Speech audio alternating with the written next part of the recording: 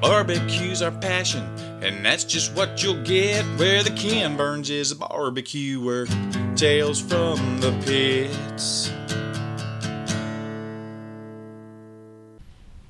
Howdy, welcome to another episode of Tales from the Pits. This is Brian. And Andrew. And today we are here with Dane of Dane's Craft Barbecue. And Dane, you have made a pretty good splash in the Fort Worth area in a I won't say a small amount of time, but as the area has grown, your profile has grown and your barbecue is starting to really create some buzz in the area. And I know that there are some big plans for the future of what Dane's Craft Barbecue is going to be. We're going to get into all that, but let's start at the early stages and talk about what were your early memories of barbecue, or what were your early influences in barbecue? My whole dad's side of the family's from Fort Worth, so this is kind of somewhere where he learned to barbecue, you know. So he's kind of grown up in Fort Worth, and so he's Texan, and I was a military brat, so I traveled around the world a lot as a kid. So actually, by the time I was 18, I lived more time outside of the U.S. than I did in the U.S. So Mom was in the Air Force. We traveled a lot, but Texas was always like home base, you know. It was like where I came to visit my grandma, and so we would always have barbecue when we came back here, and I was always away from it for long periods of time, so I was always really craving it, you know. I know for my birthday, I used to always tell my dad, you know, I want you to make me a rack of ribs. That's all I want. You know, I remember being 9 or 10 and saying that's what I want for my birthday, is like I want a rack, you know, I want to make some ribs. So that was always something that was there. And I know he made brisket on like a little offset smoker when we were kids and everything like that. And so, but we didn't always have the ability to, you know, we were overseas a lot. And I do remember when I was about 13 or 14 coming back to Fort Worth, and I had some money saved up, and I had been in Japan for the past like 2.5 years, and I came there to visit my dad, and I just went to the local barbecue place and walked in there and ordered like a full rack of ribs, basically. Like, I think that's how they were serving it. It was like a half full rack, and I was just like, a full rack of ribs, you know. And so I always loved ribs as a kid, and so yeah, I just always it was always something I really enjoyed. And then eventually found my way back to Fort Worth once I graduated high school, and I started going to college out here, and then just kind of got into it from there, you know. So what really made you decide that, you know, you really enjoyed cooking barbecue, or you wanted to cook barbecue? What was that moment that kind of flipped the switch?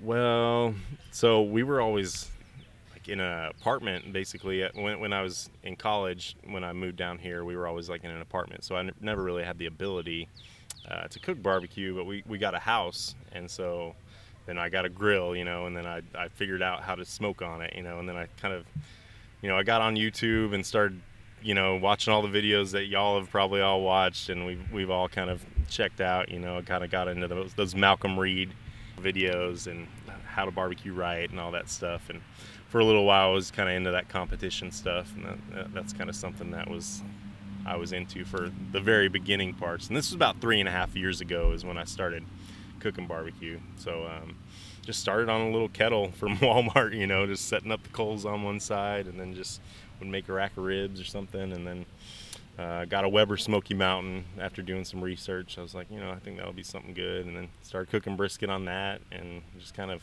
went from there. And then I realized that Texas style barbecue is what I wanted to do, you know, and I wanted to do it all wood. And then my fiance Ashley actually got me an offset cooker. It was probably like just like 100 gallon, you know, maybe like 100 gallon. Like one of the like Oklahoma Joe's, or it was a custom one. So she had it built from some guy that was local, and it was a 24-inch barrel that was 46 inches long, you know. So it's a pretty good sized pit. I could put 4 or 5 briskets on there if I really wanted to, and that's kind of when it started taking off. And so I cooked for family and friends and parties and stuff like that for probably about a year and a half, something like that. And after that, just decided I was going to start trying to sell it. I don't know, because it kind of it got to the point where it was kind of an expensive hobby, because, you know, I was cooking a brisket, and then I would have like half of it in the freezer,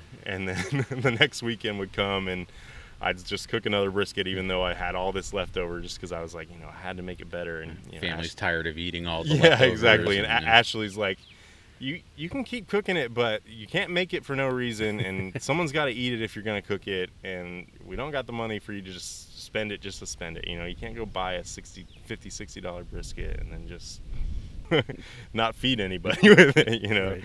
And so I just was pretty inspired by Bert out there in LA, and Bert Bachman.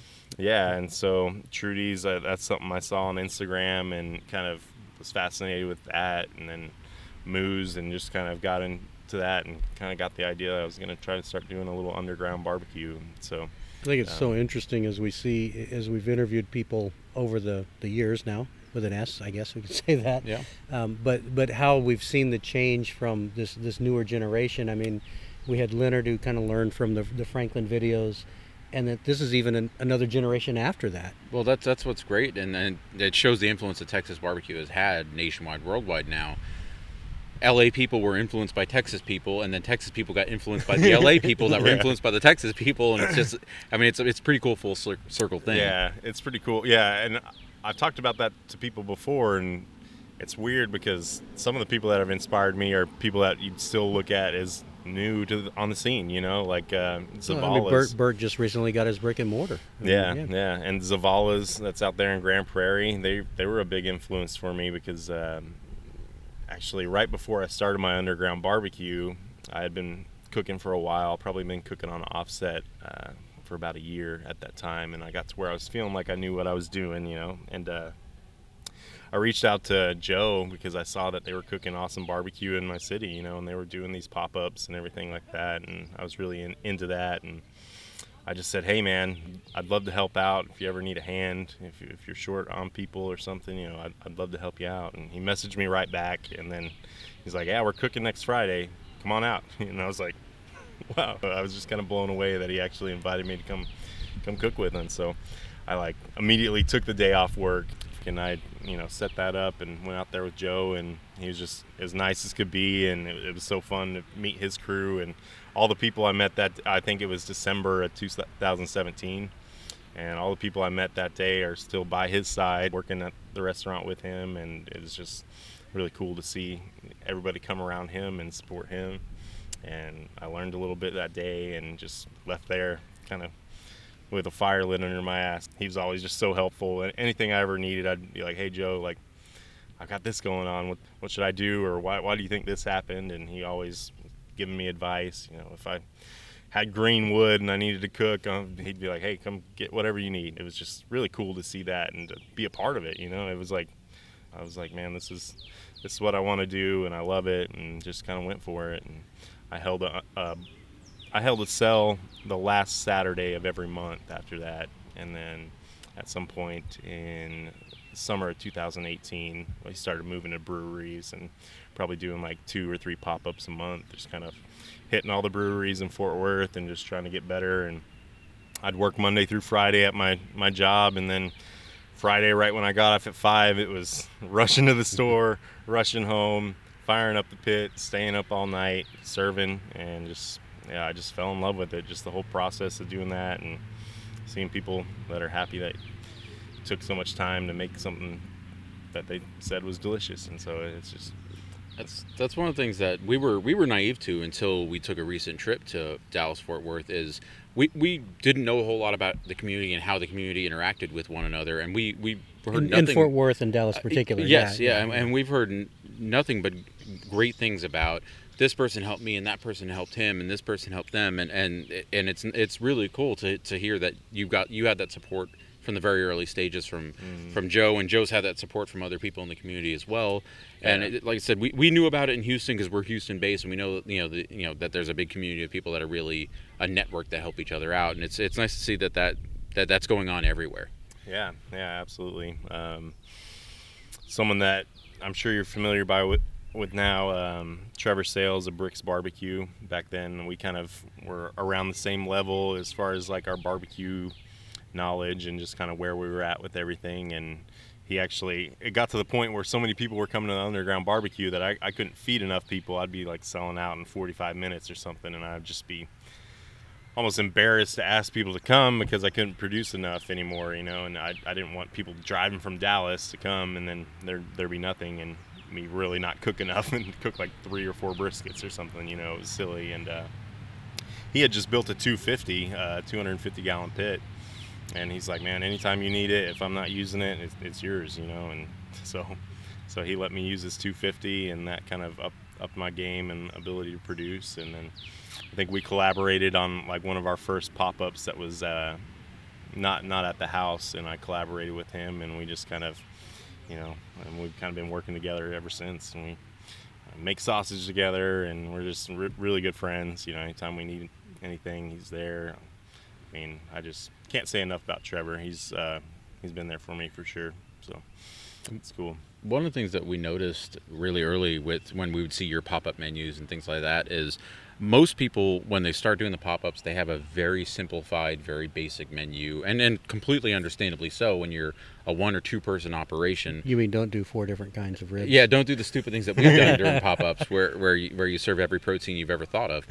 But that said, most people stick to a couple of basic sides, a few basic meats. You've had some pretty extensive menus at your pop-ups. Yeah. Has that been from day one, or does that kind of grow over time? It kind of grew over time. Initially, it was kind of brisket, ribs, pulled pork, and maybe like some pork belly burn ends and a couple sides for the underground barbecue. But the last one we held at the house, I went really big with it, and I did, you know, half chickens, pork belly burn ends, ribs, you know, brisket, pulled pork, sausage, you know, the whole bit. And then we did like 4 or 5 sides, and so I kind of got to where I really liked to produce, you know, a restaurant style menu and bring that to the breweries. So when we started going to the breweries, it was just, you know, It wasn't just sandwiches, chopped beef sandwiches. Yeah, it wasn't just chopped beef sandwiches, you know, which is what a lot of people that, you know, go to that, you know, they're almost forced to do because it's kind of difficult to manage all that, and with the health department and everything like that. And so, but no, I like to cook about 5 or 6 meats sometimes, and have about 3 or 4 sides, and give people a lot of options. But that definitely makes it a lot more difficult, a lot more prep time, a lot just more to move, more to do. And so yeah, it gets a little hectic, but I like figuring out the timing, and like, I'm like, all right, well, I'm gonna pull these briskets off, and then I can get all this stuff on now. And so it's pretty cool, but it does extend out the time of the cook a lot of times, because that usually means you're having to cook briskets, and then you've got a second shift, you know, that's going on too. And when you're kind of a small operation, it was just all me, you know. So you know, let's it's time to talk sausage. So this is the part of the show where we talk about sausage. So one of the things that when we had your pop-up, you did the berry Gouda sausage, blueberry and Gouda, smoked Gouda sausage. Yeah.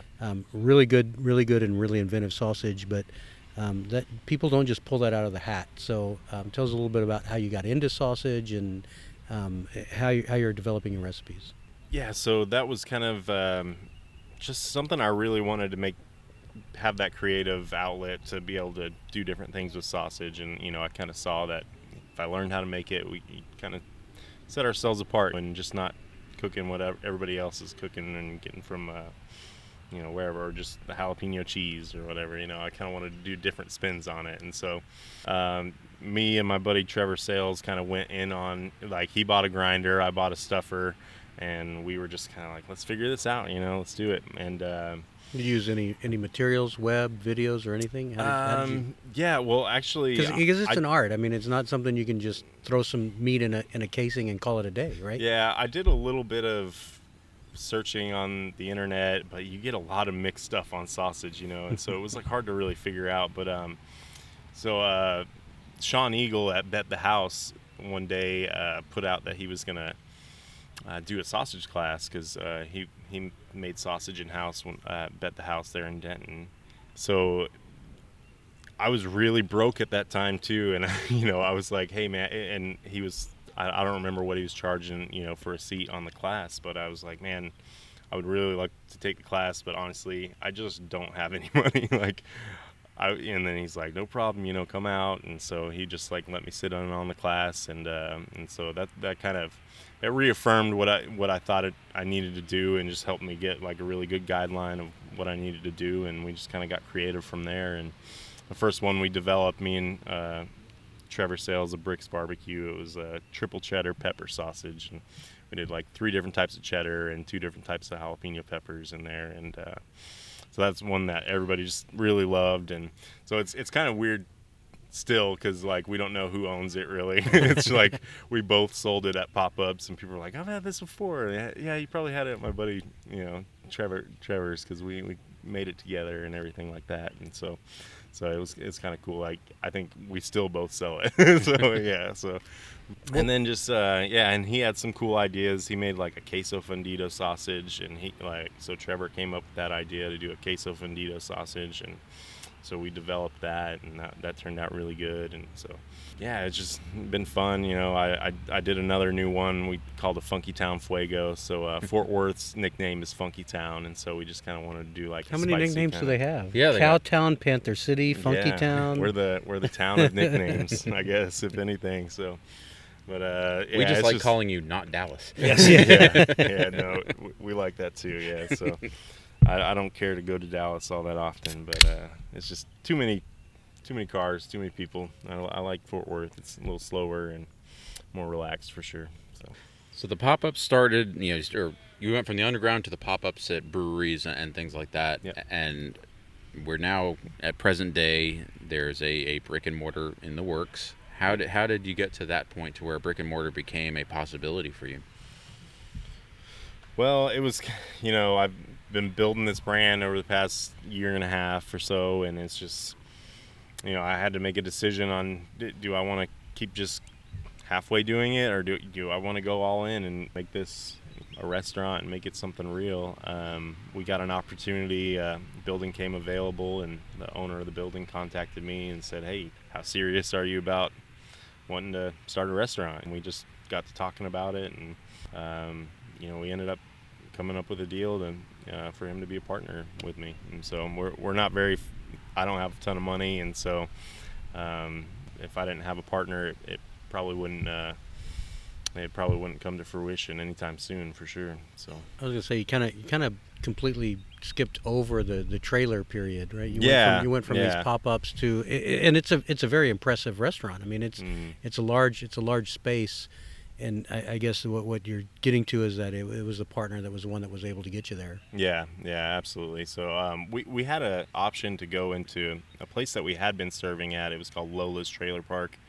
It's a music venue / bar, and they had a little storage container that they kind of can serve food out of, and we thought about leasing that out, but it was still going to be kind of food truck life. It was going to be kind of rough and cramped kitchens, and when you're doing things like sausage and everything else, you kind of need a lot of room. I mean, it's always tough. I'm very impressed by people that are doing it out of a truck or out of a trailer, because with sides and the kitchen space and everything else, and if you're trying to do your sausage, you really need some room to get in and out of everything. Yeah, absolutely, and keep everything clean and everything like that. So it was kind of, I had to decide if I wanted to go big or just kind of stay modest and take my time. But it kind of feels like right now it's like the train's rolling, especially in Fort Worth, and you kind of got to get on it, because it's coming. Barbecue's coming up in Fort Worth, and I definitely wanted to get my foot in the door. So what type of pits are you cooking on, and what pits may be in the future if there are going to be any more needed for the restaurant? Yeah, so I'm cooking on an El Cucaracho 500. He's local in Fort Worth, so he started building pits right around the same time I started my underground barbecue, and I know he sold to Zavala's, so Joe has, I think, 2 of his pits.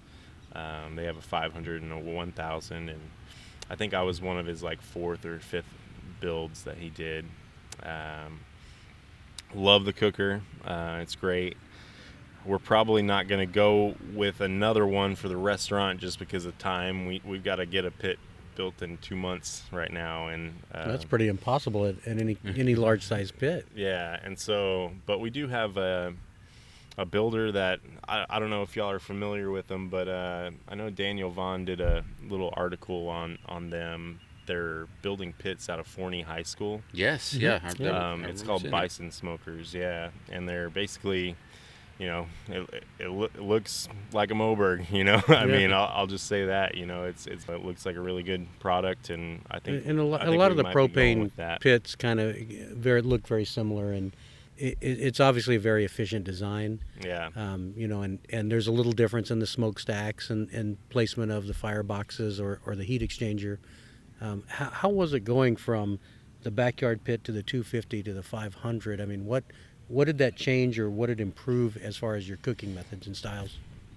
Yeah, so a lot of people think like maybe when you get on a bigger pit it's a little more difficult, but my experience is, you know, it just got easier. You know, it's like it's easier to keep the quality where you want it because you're further away from your fire, and if you're cooking on the right kind of pit that's got the airflow you need, you can build that bark better and just, you know, build a prettier looking product, just be more efficient. The one that I have really holds temp really well. I mean, I probably have to put wood on it maybe 45 minutes to an hour kind of deal, and it'll hold steady 250, 275.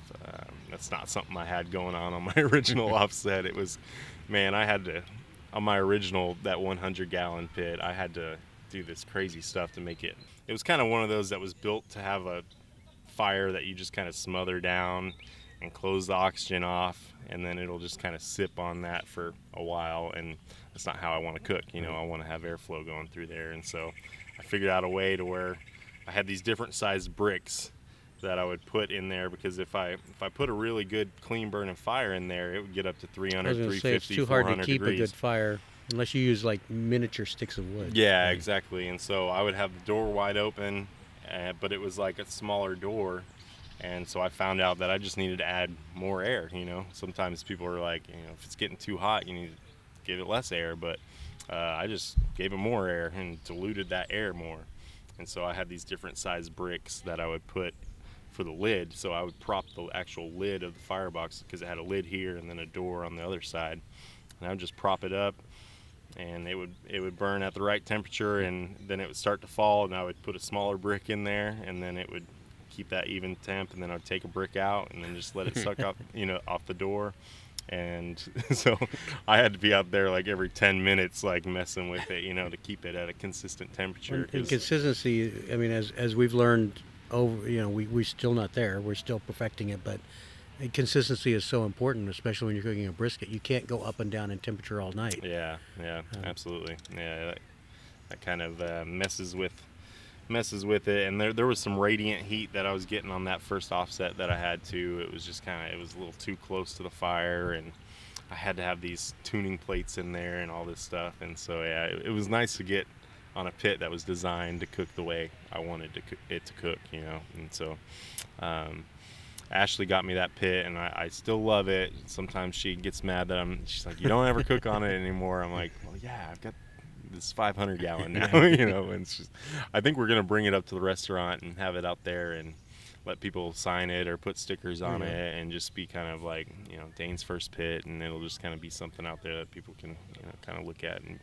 you know, be inspired by, maybe kind of. From an insulation perspective, I would imagine the original one was not insulated. Your current ones are. And Yeah, you notice no, the original wasn't. Fuel efficiency, I think is Yeah. you know, one of the things I don't know if people realize. I mean, these big pits. I mean, if you're a 1,000-gallon pit, you're still burning quite a bit of wood, but it's nothing like burning wood in an uninsulated pit. Yeah, no, and El Cucarachos, those are fully insulated fireboxes. So he kind of does like a Franklin style pit. So the stack and the collector is kind of more of the Franklin style instead of the Austin Smokeworks and Moberg kind of noodle thing. So fully insulated firebox, which I think that's more than maybe even Franklin does. I know sometimes he says his are just semi-insulated.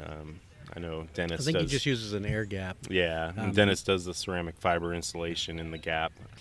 No, I love it. You know, I can it can be cooking for 12 hours, and I can just set my hand right on the top, and no problems. So keep your coffee warm, but it won't burn your skin off.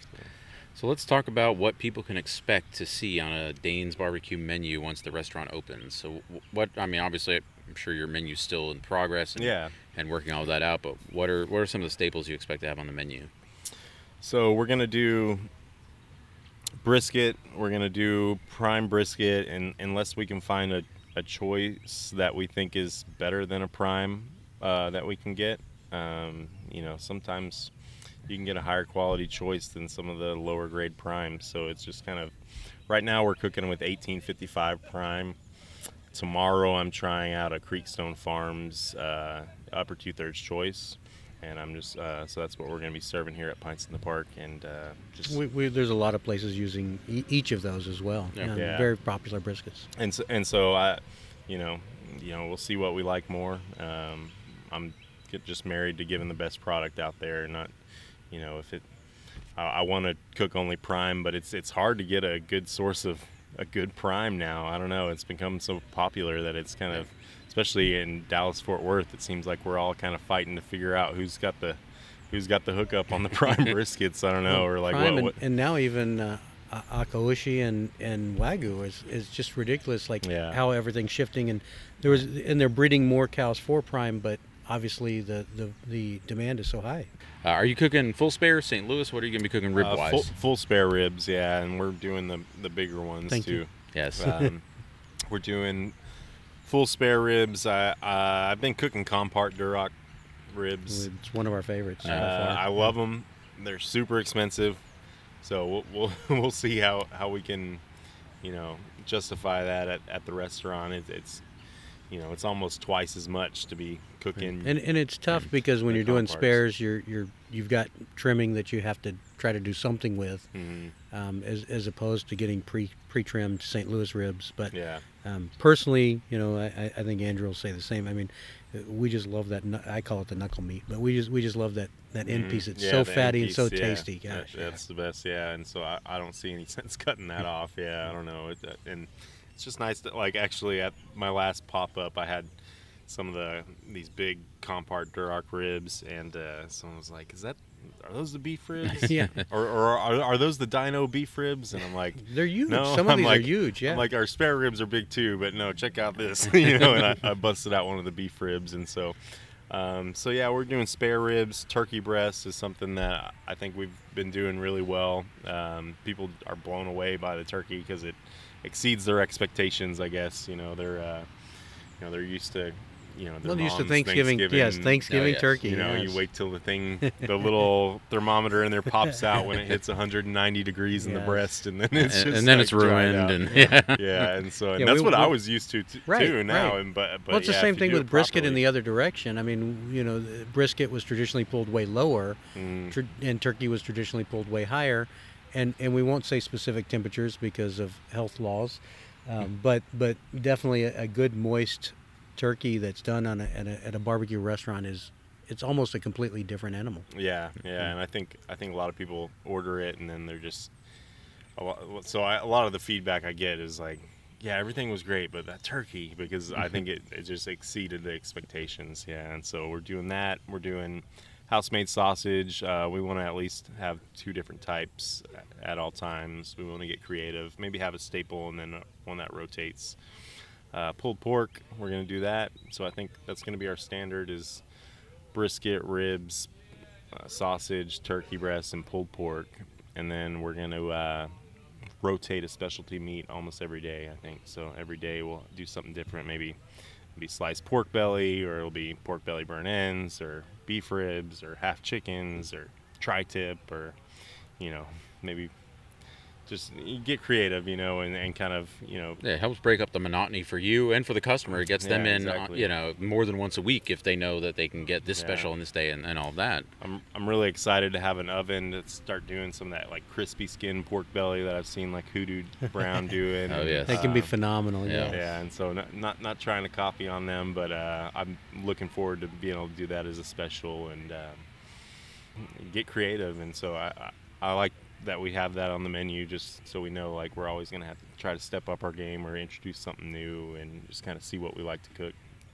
So what hour-wise, what can we expect from Dane's? What hours are you looking to serve? We're gonna do a Thursday, Friday, Saturday, Sunday. Start at 11 and until sold out, and then we'll probably have we're gonna have a full bar there. So then it'll be bar menu stuff and a full bar until probably have modest hours when we close. You know, maybe like 9 on a weeknight and then 10 on the weekends. I mean, it's really refreshing to see the number of people that are opening up, at least dinner barbecue. Yeah, and You it know, doesn't maybe have to not be a late night. full-service barbecue You don't have to be menu. open 24 hours like Yeah. some places in Dallas, or one place in Dallas. But having nighttime barbecue options for craft barbecue is great. And I Yeah. mean, we're starting to see it in Houston. Austin has a few places as well. So it's really nice because, for better or worse, we're selfish, and it gives people like us a chance to come eat your barbecue instead Yeah. of trying to plan between a narrow window on a particular day of the week. So it's Yeah, great. and I've thought about like trying to figure out some way we can do like 2 shifts, maybe on like a Friday, and just like always do like a dinner shift on a Friday or something, just so people can come out. And so not everybody has time to wait in a long line on their lunch break, and so maybe that'll give people opportunity to be able to come out and try everything.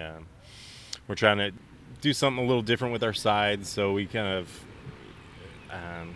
just trying to go scratch on our sides, all made from scratch and everything like that, and just do a little different stuff. So we're doing a street corn that we do flaming hot Cheetos on, and we've been playing with some Those different flaming hot Cheetos, Andrew. yeah, and so we've been playing with different things, that just like gives a little creativity to it, and it's a little more to like garnish some of these sides, but it's we like to do it, and it looks especially nice. at a bar and menu. It makes so much sense. I Yeah. mean, you should always cater to your crowd, and it's about making a profit and selling meats and selling food. So it's totally understandable, and it's actually a lot of fun too. I think you get to have a little bit of enjoyment with the menu. you get creative. Yeah, like this last pop-up we did like a Frito pie beans, and so it was just kind of so we just kind of did like kind of a good chili kind of flavored beans, and then we did some Fritos and chili, and cheddar cheese, and a little All right, I got knob try of sour this. cream, and and so it's just we want to do things like just take the extra step on sides, and I think people will appreciate it, and we want to do stuff that's not conventional, like a side Caesar salad, just a little one in a boat or something what? like that, or just some kind of or just kind of some kind of southern salad, or just No, it's we're good to have looking that at- kind of It is, yeah. versatility on your menu. I mean, it Yeah. does it brings a wider audience to your So, restaurant. some people have wives that don't want to eat lots of barbecue. Right. Yeah. And that's Some okay. people have husbands that don't want to eat lots of barbecue. I mean, we have some female listeners to the show that eat more barbecue. We have female than- listeners to the show. There's like 2. It's not our wife. No, they're not. No, they don't listen. They don't listen to us on or off the air. They don't want to hear They're anything. so that comes. tired of our shit. Yeah, I don't blame them. I'm tired of our shit. Okay, the golden question that's always the hardest one to answer, but we always have to ask: what's your hopeful time frame for opening this place up? I would say 3 months from now. So I'm hoping by the end of August we'll be up and running and rolling. But I've said time and time again, it's going to be kind of when I feel comfortable and when we've got a crew together. I'm not going to open the doors if I feel like people don't know what their responsibilities are and they don't have the procedures down. Because that's the main thing now is building the crew and building systems, because I can only do so much. When we were doing pop-ups, it was kind of, I was able to have my hands in almost everything, but Transitioning and building a team is Yeah. very critical and very difficult to do sometimes. and so Ashley, my fiance, has been one of my main supporters this whole time. I mean, she was the one that started pushing me to start selling and doing the underground barbecue thing. She's the one that, it's like helping me create logos and get merch and scheduling us at breweries and making sides and sacrifice. She sacrificed a lot for my dream and what I wanted to do, and I think she just loved to see that I was passionate about something, and she was like, I want you to do that, because I love the way you are when you're talking about that, because you're passionate about it, and because for a while I was like going through the monotony of just a job that was just a job. You know, it was just a job because I needed one. It was not like it wasn't anything I was passionate about. It was the best job that I could get at the time, and I stuck with it. And it was just kind of the daily grind of just not having anything that you're working towards. And we have no idea what you're talking about. That's not our daily lives at all.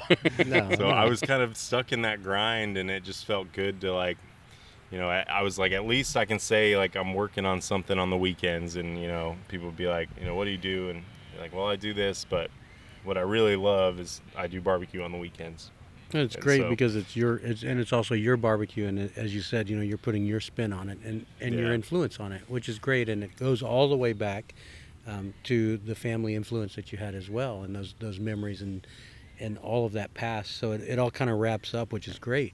Mm-hmm. And all my family is from Fort Worth, and they've been huge supporters at my pop-ups, and so and they're just all barbecue lovers, and so it's just been really cool to, like, almost like reconnect with my family a little bit. You know, it's like it's a good reason for them to come and say hi to me. You know, they get some good barbecue, and, you know, and all my friends. And it seems like ever since I started doing barbecue, I get to see my friends and family a lot more, which I love.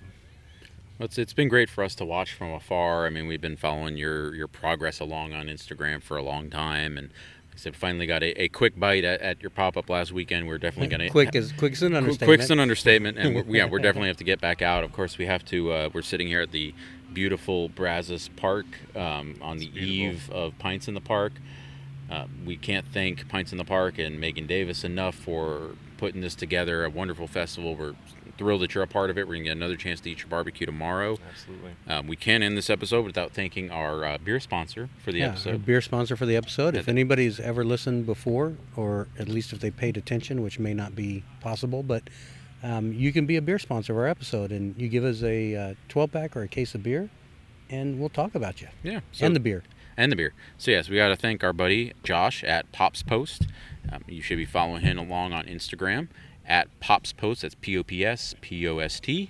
Can't believe I spelled that right on the first try. Yeah. He gave us an assortment of Dallas beers and Dallas Fort Worth beers last time we were in Dallas.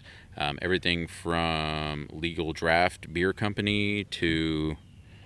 I can't read that, Brian. Okay. Three Nations Brewing Company. Three Nations, Oak Highlands Brewery. Thank you, Josh. And I'll tell you my favorite of the day, just so you know. It's the Golden Mustache, which is a Dortmunder style lager. All right. Well, yeah. There you go. Appreciate Josh for the beer. Go out and... Thanks, Josh. Yes. And of course, Dane's Craft Barbecue. What's your Instagram, sir? It's Dane TXBBQ. It's DAYNE TXBBQ. And not Dwayne. Not Dwayne. It's Dane. Yeah, it's not Dwayne the Rock Barbecue. It's Dane. So yeah. Let's get that right. I know there's that. We're doing Facebook. If they want to catch you for a pop-up, what's the best way to get your pop-up scheduled? Probably Instagram or Facebook. Our website, we've got all that information on the website. I don't do a lot on Twitter. I have a Twitter, but I don't really understand it or like it, so I kind of stay away from it. It's a cesspool.